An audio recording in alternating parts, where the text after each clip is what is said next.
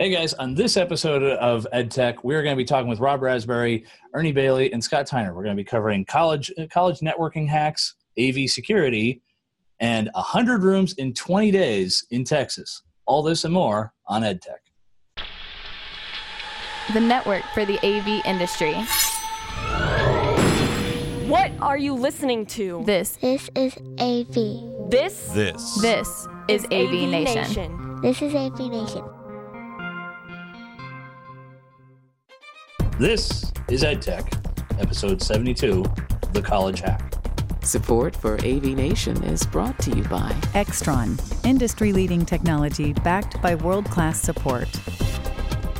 This is EdTech, the monthly higher ed tech podcast. I'm your host, Bill O'Donnell, and as always, I'm joined by the illustrious Scott Tyner.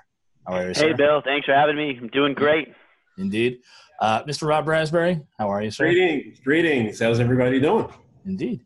And last but not least, Mr. Ernie Bailey. And Ernie actually is coming to us mobile. He's currently in transit he's currently in Fairfax, heading back home to Little Rock.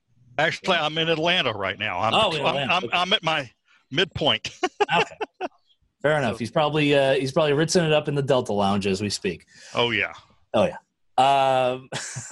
So first, the first article we're going to cover today is comes to us from Commercial Integrator, and it is covering the NSCA's Business and Leadership Conference, which, if you ever get the chance, it is a fun conference to attend. It's a good back and forth between standards, integrators, and mostly just business manufacturers and integrators, but it is a good way to kind of get some back and forth on it. So the the actual meat of the article covers over the fact that the NSCA, which is National Systems Contractors Association, try to say that 3 times fast, is actually been going over all the various amounts of legislation that is happening across the U.S. Now, some of the bigger legislation in the article it covered were things like in Utah, how they're realigning what's considered electrical, what's considered actual high voltage, or what's considered low voltage, and things like that. Pretty much anything under, for them, it's anything under 50 volts. So, yay on the fact that hypothetically phantom power could end up being yay or nay. Because, it goes from 24 to 48 to even 52. But the other one was, in certain cases, like, in Ernie's case, I believe, aren't you guys a right-to-work state or no? Yes, we are. Okay. So one of the things is that that they were talking about the legislation that they're working on, or at least, trying to fight or work through. One of them, once again, going back to Utah for a minute, it required that there has to be X number of electrical journeymen for every unskilled laborer. Now, I know from my own doings, and I'm sure with Rob and Scott, when you end up having to do union jobs and everything, which, might add, they're not bad, it's just a matter of how you do the planning. Usually there's a 1-to-1 ratio. So if there's one apprentice, there's one journeyman. Now, this, once again, varies from state to state and everything. And in Ernie's case, I'm sure he just goes and, if he needs to get a licensed electrician, in most cases for us, it's usually the facilities or capital plans folks that can just as easily go and say, oh, yeah, we'll do it, and we'll work this out through whatever overtime or, chargeback or things like that.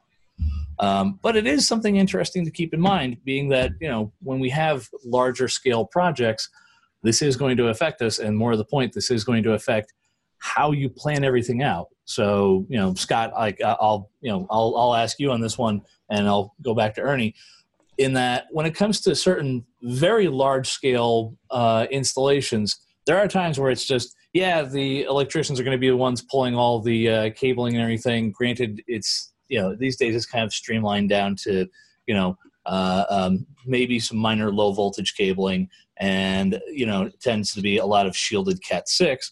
But I'm going to ask for you guys' opinion on this one. When it comes to actually kind of wrangling electricians, is it one of those things where you have to be more lawyer-like, or is it one of those things where it's, you know what, this is the goal we want to get accomplished, let's try to work with everyone? So. Yeah, at Bates, we're fairly lucky that we have a pretty close, we're a small shop, right? We have a fairly close relationship with our electrical group here. We have a really good relationship with our facilities planning group. And as we're planning new buildings, like you said, a really large scale stuff, we're going to just outsource all of that right into that project. I think as I read this article, I think it's really interesting because you think as a contractor or an installer, this is going to really affect you, but of course it's going to affect any of us. It's about money. It's about having more people on site. So I think that it's really good for tech managers to have some place to learn about this kind of stuff as well. So whether it's an organization in Infocom, or if it's podcasts like this, to get to know this stuff and be prepared for it when we hear from the integrators is critical. Yeah, the other end of it is just it is one of those things where you have to look at you do have to keep up to date with certain things. Granted, I'm never going to be a licensed electrician, but it is helpful to know certain things like basic electrical code. So, for example, in New Jersey, there was some changes to the electrical code in the fact that outlets couldn't be above the ceiling anymore. They actually all had to be down below the ceiling. So all the mounts and everything else down below the ceiling. And, it's one of those things where it used to be, oh yeah, sure, just throw it up in the ceiling and pray that no one ever pops open the ceiling tile. Because, I will admit every now and then with new construction jobs, there have been times where I've popped open a ceiling tile and a pair of lineman's pliers just, came tumbling right out. But once again, those are stories of yore. Absolutely. Yeah, you always find the best tools in sealing. Oh, yeah. Exactly. You find the craziest stuff in the ceiling when you pop it open. Yes. Either that or else my personal favorite. You can tell when they were trying to get everything done before this stuff got laid in, and that was two things: either the snap-in metal tile ceiling grids, because you have to almost get like a spackle knife with a special notch to pull the thing down, but the other one was the blown fiberglass ceiling tiles, because just no matter how much soap or gloves you had on, just after a little while you would end up sounding like Patty and Selma from The Simpsons. Used to be like, hi guys, how is it? And it's like, you open the ceiling? How'd you know? But yeah, so Ernie, I'm gonna actually come back to you on this one. When it comes to like some of the large, it's a contracted install and everything. Obviously, you guys are going to work with the electricians, or at least work with the contract, the electrical house that's doing it. Is it one of those things where you guys just try to develop a better relationship with the contract, the electrical house, or is it just one of those you go and say, well, we've already documented everything out. There should be paint by numbers. Have a good day. We have a good relationship. All of our electrical work, even for bringing outside contractors, is done by the in-house electrical team on campus. And I've got a good relationship. We just walk over and say, Chris or David, we need 20 amps here. Mm-hmm. I need 20 amps between these three spots. Mm-hmm. And I need it, either at switch height or a regular outlet height or up at the ceiling. And it's one of those deals. Code can vary depending on the type of ceiling, whether I can have power above ceiling or not. So I just tell them I need power for a projector right here. Mm-hmm. I want my cables hidden as well as possible. Mm-hmm. And they take care of us. Okay. But like I said, that's if we're doing a whole new building construction, there may be an outside electrical company in. But once again, if there's going to be at least one classroom in it, I'm on the building committee and I'm meeting with the contractors every week. So I'll just make sure we've got what we need. All right. I will say from my own experience right now, we're currently doing a new dorm. Now there's one classroom in there. So it's the only reason, myself is getting dragged into this thing. But the fun bit has been, just putting in some back boxes. And the fun part about it is that normally, there's established, heights and everything else.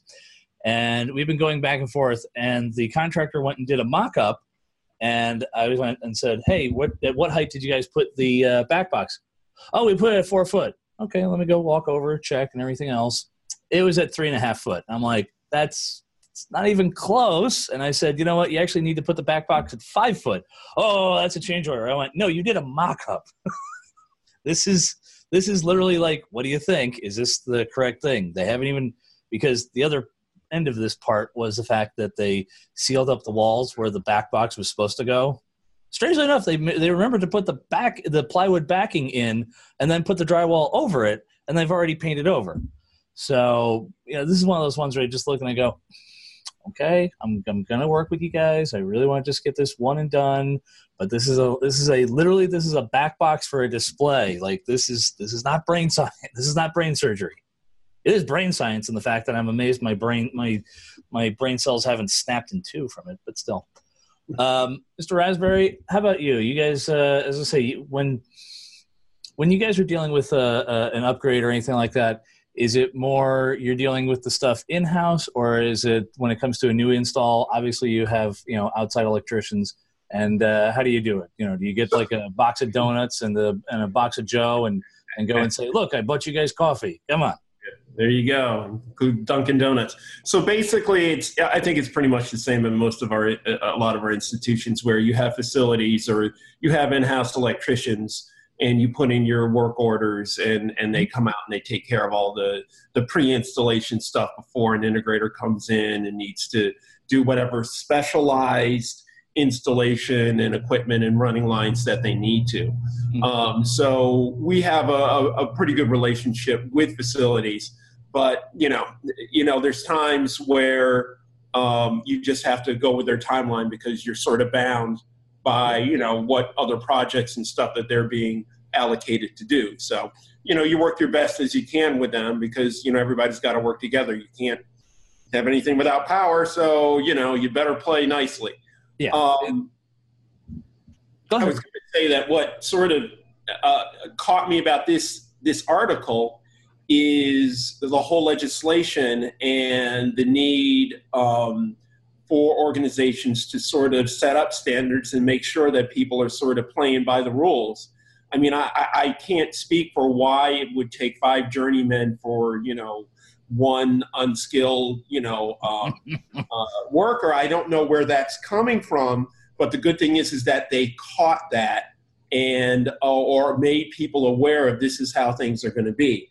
So, Ernie, you're working on CTS questions and standards for the exam. These kinds of things are good so that people know across the board what's being expected, what works, what isn't work, what's suspect, what's not, that kind of thing. So I find the whole legal part of this article was very interesting. Yeah, from the standpoint of the standards and practices, and once again, Ernie knows so much about the standards practices as well as test questions, which I may or may not try to bribe him with my various means and ways later on.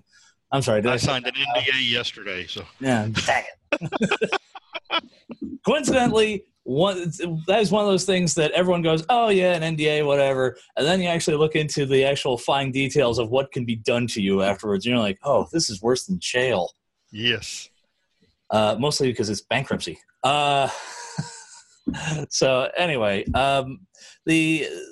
as I say, our next article comes up to us via AV Network. This is a quick article. It's about the fact that hackers broke into an admissions database and then actually offered to sell the school back their admissions files. Now, if you look at the original article and everything, it says that they got in via Slate. But there's actually a second link article in there from the Chronicle of Higher Ed, and it's actually they actually hacked into the system, the actual network of the school, and then from there they actually used the regular logins to actually get all the information from Slate. So it's kind of true, but not really. But it really must have gone nowhere because the original hackers said, "Oh, we're gonna, you can buy this back for 1 Bitcoin," which if you're going to go into cryptocurrency, I'm believing at the time that this whole thing went down, it's around like $4,000. Nobody said anything, and they said, "Okay, fine, $60." So it's one of those things of yes, I've got it. Okay, well we're gonna do some things to it. Okay, $60. Okay, how about a sandwich? I don't know. It's one of those things where it just kind of comes back to security and AV.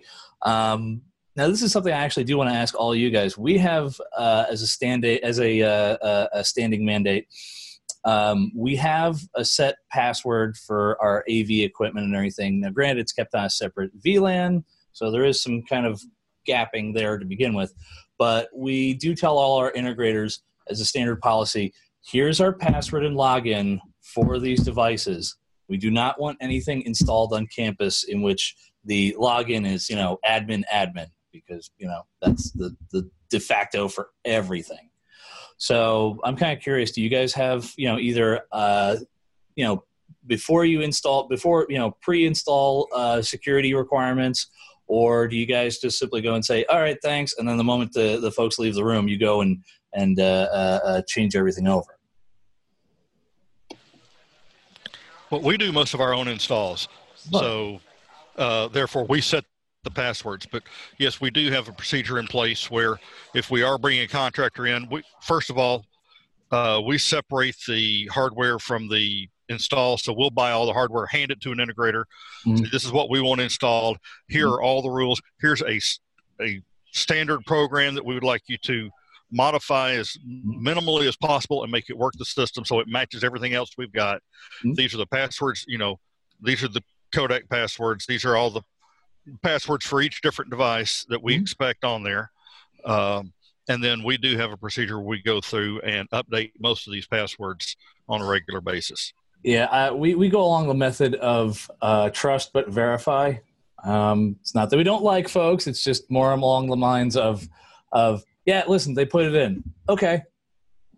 We also have, and I'll say this up front, our computer science folks at times can be very malicious. In fact, one of our comp sci kids figured out how to put in a little bit of malicious malware because, once again, our computer science department said, "Oh, you know what? We're going to build our own desktop image." And the computer science kiddos figured out an exploit, and next thing you know, we actually have had to remove all the PCs from a computer lab because of this. Yeah. So, once again, it's not that we don't trust folks, but kids can be, as I say, students can be jerks. Mr. Tyner, Mr. Raspberry, you, as I say, follow in the same suite, I'm guessing? Pretty much, when an integrator comes in and needs to access a codec, usually, we let them in, and then on a new install, they may have a standard, setup or password that they do for a controller or switcher or whatever. And then, and once the install's done, we go back and change the passwords to what we want. Now, do you password encrypt the serial port? Ooh. Huh. Okay. Can't have everything. So no. I think your position of trust and verify is in place, and especially if they have to do an upgrade or do a revision or something like that. I would like to get to Ernie's point soon, where we're doing all our installs and doing that kind of thing, where we can more control that kind of situation. But yeah, password changes, updates, that kind of thing are all in place. We have one other safeguard in that if an integrator does come in, they have to sign the security contracts for the campus, explaining that any breach is a HIPAA violation. Right. So that makes it a minimum 5-figure penalty and probably jail time. So they're held responsible. So I don't think, as I say, I don't think we can do that with our nursing department. Oh well. Mr. Tyner? Scott's just kind of I hit the right button there. Yeah, we do very similar things. We actually tend not to share our passwords with anybody. If we need to have somebody take a look at it, we'll change the password and give it to them, and then put it back to something different, just for that extra layer of protection. When this story kind of broke last week about Slate, the thing that was most interesting to me, and I think is the lesson we can all get from it, is that hackers do look at educational institutions and think about how can I get money from them. We get, I'm sure that you guys get, 2 or 3 spam messages a week that kind of are supposedly from the president or from the provost asking people to do things. And this just shows as you said, Bill, there was apparently no value in this. I actually think there's no value in what they did because they did it too late. I really think if they did this in September and said, what does the school really think of somebody like you? And we saw from other recent news that people probably would pay for something like that to help their kids get into college. But the piece there is they do care, and they are watching, and they are trying to get to us. So you have to be aware of that. Yeah, it is one of those things where it's just a security thing. For us, it's looking at how we integrate out how we layer out the security. Obviously, since most of our stuff rides over the network, and especially if you're getting more IP intensive with, like, say, you're using like Crestron's NVX line of products, or you're going Aurora or any of the SDVOE stuff. You have to keep an eye on all those things. But it's just a matter of kind of just installing basic strong password accesses and things like that. The only goof I can ever think is, if we have to do some quick configurations before the stuff ever comes on site, I just always have the guys do what I like to call the Spaceballs password. Which, most manufacturers initially will go and say, okay. The only one that's actually ever rejected that was Cisco, because it's, that's too weak of a password. I'm like, well, anyway, so last but not least, the last article comes to us from AV Magazine. And this one covers how Lone Star College in Texas upgraded 100 classrooms across 10 campuses in just 20 days. Now, once again, that's one of those, how did they do all this? Well, if you read through with the article and everything, the integrator and the manufacturer both kind of work together, and they made essentially like kind of a plug and play kind of just drop in system. Is it the best? No. Is it functional? Oh yeah. If you look at the equipment list of these things, it's pre-molded cabling. It's a very quick one gang touch. Well, as I say, I'm going to call it a touch panel. It's a one gang control surface and everything. And there's an occupancy sensor, I believe, in most of these, and a projector and some ceiling speakers, and it's meant for just literally a laptop and a PC. Which, if you're streamlining everything down to that level, it makes sense. Once again, we're looking at things where certain manufacturers are switching over from case in point, one of the things we use quite a bit around here are document cameras. They've been switching over from, you can get doc cameras that are considered a source, but most of the newer generation stuff is now viewed more as a USB peripheral. So we are kind of slimming down certain things in the classroom. God help us. At least a good number of years ago, there would be the VCR DVD combo, there would be the doc cam, there would be the computer, there would be the laptop, and then there'd be the mysterious aux input that we'd all look and go and say, what are we going to use this for? I don't know. But, things do kind of slim down. And I think as certain classrooms progress, or as certain teaching styles get going, there might end up being more where it's, oh, look, here's the classroom. Oh, what's in it? A Solstice pod or a wireless collaboration unit and everything. And the teacher is just running everything off an iPad. And can they do that now? Yeah, of course. It's really a matter of what the faculty is comfortable with. God, as I say, the other part that we all know is there are some that will do death by PowerPoint. There will be some that will actually want to go and say, you know what, I want to actually do a distance lecture series, and I want a Zoom room. Okay. Can this room do a Zoom room? No. But it's one of those ones where we have this is nice to have versus this is must have. And, Ernie, I know of all people, you definitely have gone through the realms of, it would be nice if we could do this is a nice to have. And then there's this actually needs to function as this, especially in the fact that you have specialized medical classrooms. Right. And we have done our own kind of version of this in that we're out refreshing about 30 classrooms over the next few months. And we can do a refresh in a half day in these rooms because we've done exactly that. We've bought, just pallets of the same component. And we've, my guys have gone through and they've built a couple test rooms and they got it down to a half day, even with, some couple of hiccups in the system. They were still able to get it done. So now I'm going to ask you, Ernie, though, with these rooms, is it like multiple inputs or is it just literally like, here's your laptop input and here's your PC, It's a PC and a laptop. We're doing the same thing you're doing, document cameras. It's now a peripheral on the computer. But the tricky part is these are dividable rooms. So it's either 2 rooms or 1 room with dual projection. And figuring out how to do all of that, we can do all that we can do a double room in a half day. Just what we're throwing up. This is after our network engineer, or not our network engineer, our cable pull team has come through. We don't pull structured cable.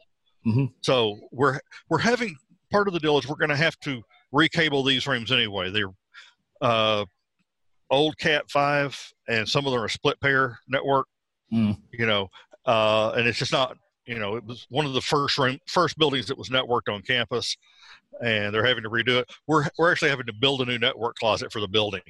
The building was built in the 70s. So the telecom room had enough room for all the telephone lines you needed for the building. Oh God, I'm already thinking of the massive size of the punch down block in there. But yeah, that's besides the point there. Yeah. So we're building a couple of new network closets in the building, and we'll be, when they get the cabling run out, we can do all of our stuff, the in-room wiring, between points, the point-to-points, replace the computer, replace the projector, hang a camera in the room, an occupancy sensor, a wall sensor to know if the wall's open or closed. And then we're putting Crestron multi-room processors in the network closet, so they'll each handle 10 rooms. Oh, right. So, dang. But we figured out it's very similar to what Lone Star was doing in that it's a package deal. There are no options. This is what we're doing. But since we manage the classrooms and they're used by multiple colleges, medicine in the morning, pharmacy around noon, nursing in the afternoon type deal. So they all have the same features, and they know what to expect. And it goes down that realm of either we're creating tiered or standard, like actual levels of it. It's how fancy of a Corolla do you need? Right. Yeah. Exactly. That's where we are. Yeah. As I say, Scott and Rob, it's like I said, it's getting down to literally we're now making a standardization. It is impressive that they did 100 rooms in what, 20 days, I believe, 10 days. Yeah. Yeah. Yeah. I think it was 20. Yeah. I think it was that's actually very interesting. But we're doing a lot of the same thing that Ernie's doing as far as building a room, building a podium in our workshop, rolling it in half a day. This article, though, really got me thinking about what you're talking about, Bill, of we are kind of slimming down all of our classrooms. But the big one here for me is this that Amazon model that people have been kind of afraid of Amazon goes and builds this package and you kind of send it out to local vendors who are willing to go put it in. So again, this is something to think about how it affects us, how it affects the future, and how it affects integrators. Well, that's where I'm going to go, and I'll just keep it to this. I think that's when you're going to start getting really drilling down into how the user interface works out. You know, it's and you know, once again, we have our own in-house programmer and everything, and we do try to actually have sessions with the faculty, so we at least get that where we try to make it as intuitive as possible. Although I will say our statistics folks kind of tend to drive us nuts because they go and say, well, it says touch to begin, and then I touch it. That's an extra button push. And over this, and I'm like, yes, I get it. You're over the course of the entire year, you've probably burned an extra 2 calories. Thank you. But I really do think it's going to push that, like that. Once we kind of get down this slimming down, you're going to see a lot more emphasis on user design and user interface as to how folks actually either work with a touch panel, how they work with a control surface, whether it's a keypad, whether it's hard buttons, software buttons, that kind of thing. I think that's the next step where we're going to start going. And then, I'm sure all of our marketing folks are going to see all this and go and say, oh, we have to go and make it the school colors. And I'll go, that's not really intuitive in colors. Especially for us, we're orange and black. and then I agree about interface, and that's always been one of our arguments about doing stuff in-house. We understand it, our customers understand it, but really, especially in higher ed right now, it comes down to money. And if you can put these rooms in, and they're putting standard interface, just a little different from what you've always done. But if you can put these rooms in for a significantly less amount than we're putting them in for, even we have to really think about, is that the right thing to do for our colleges? It turns into the talk of, is it good enough? That's what I think this kind of boils down into. That might be something for a later topic. We are at the end of our time here. Rob, I do apologize. It's, as I say, we're just hitting the bumper here. Once again, gentlemen, where can we find all you fine folks at? Mr. Tyner? You can find me on LinkedIn, or I'm always hanging around out at Twitter at @Tyner. Mr. Raspberry? Find me at LinkedIn, Rob Raspberry. All right. And as always, Mr. Bailey? I'm on LinkedIn. All right. There we go. You can find me on LinkedIn as well as on Twitter. As always, this is EDTech, a monthly higher ed tech podcast, part of AV Nation. Once again, this is EDTech.